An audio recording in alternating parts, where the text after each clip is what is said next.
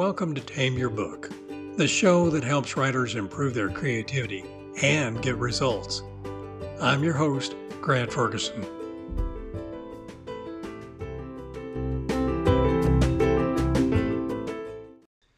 When you build a story spine, it's what supports a well-constructed narrative.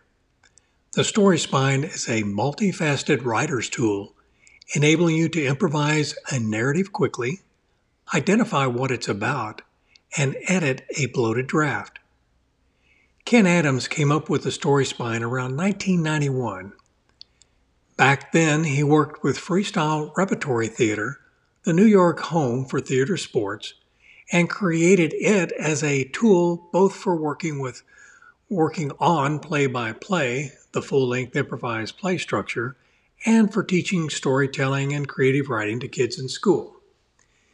Ken didn't initially name it the story spine. He simply called it Once Upon a Time.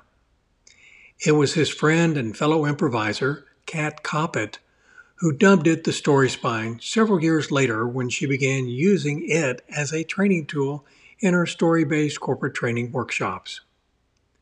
In the book, Invisible Ink, A Practical Guide to Building Stories That Resonate, author Brian McDonald wrote about how he used the story spine to simplify the storytelling process.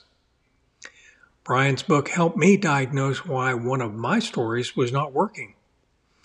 Both Adams and McDonald point out that writers complicate instead of simplifying their stories. I was guilty as charged. Each vertebrae on the story spine starts with a simple phrase. There's 8 of them, and they're very easy to follow. Once upon a time, there was. Every day. One day. Because of that. Because of that. And because of that. Until finally. And ever since that day. To see how the process worked, I built a story spine for the 1999 classic film, The Iron Giant. Once upon a time, there was a damaged giant robot from outer space who fell to Earth, but did not remember its capabilities as a weapon of mass destruction. Every day, the robot foraged for iron as fuel, causing random damage and raising the fear of villagers.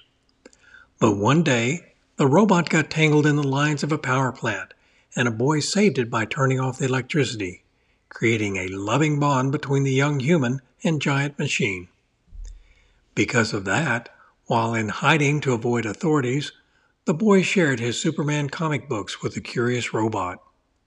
And because of that, the boy's efforts to conceal the machine came to the attention of an overly ambitious government official, and it was clear the robot was not safe unless it stayed out of sight. Not a simple thing for a 50-foot-tall machine.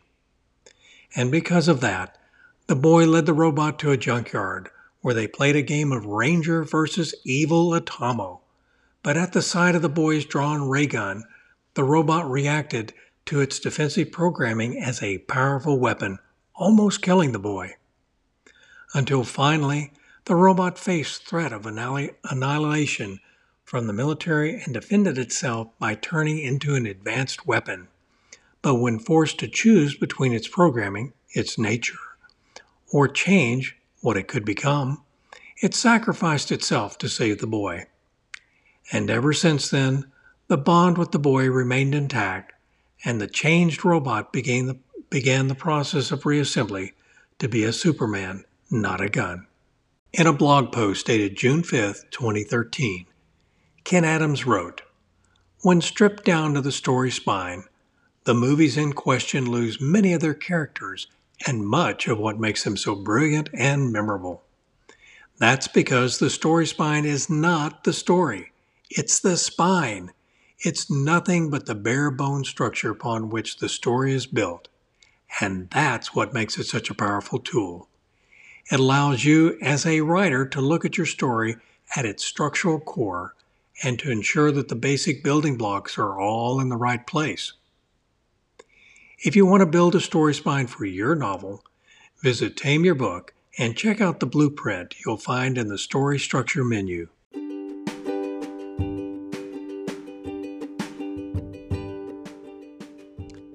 Thanks for listening.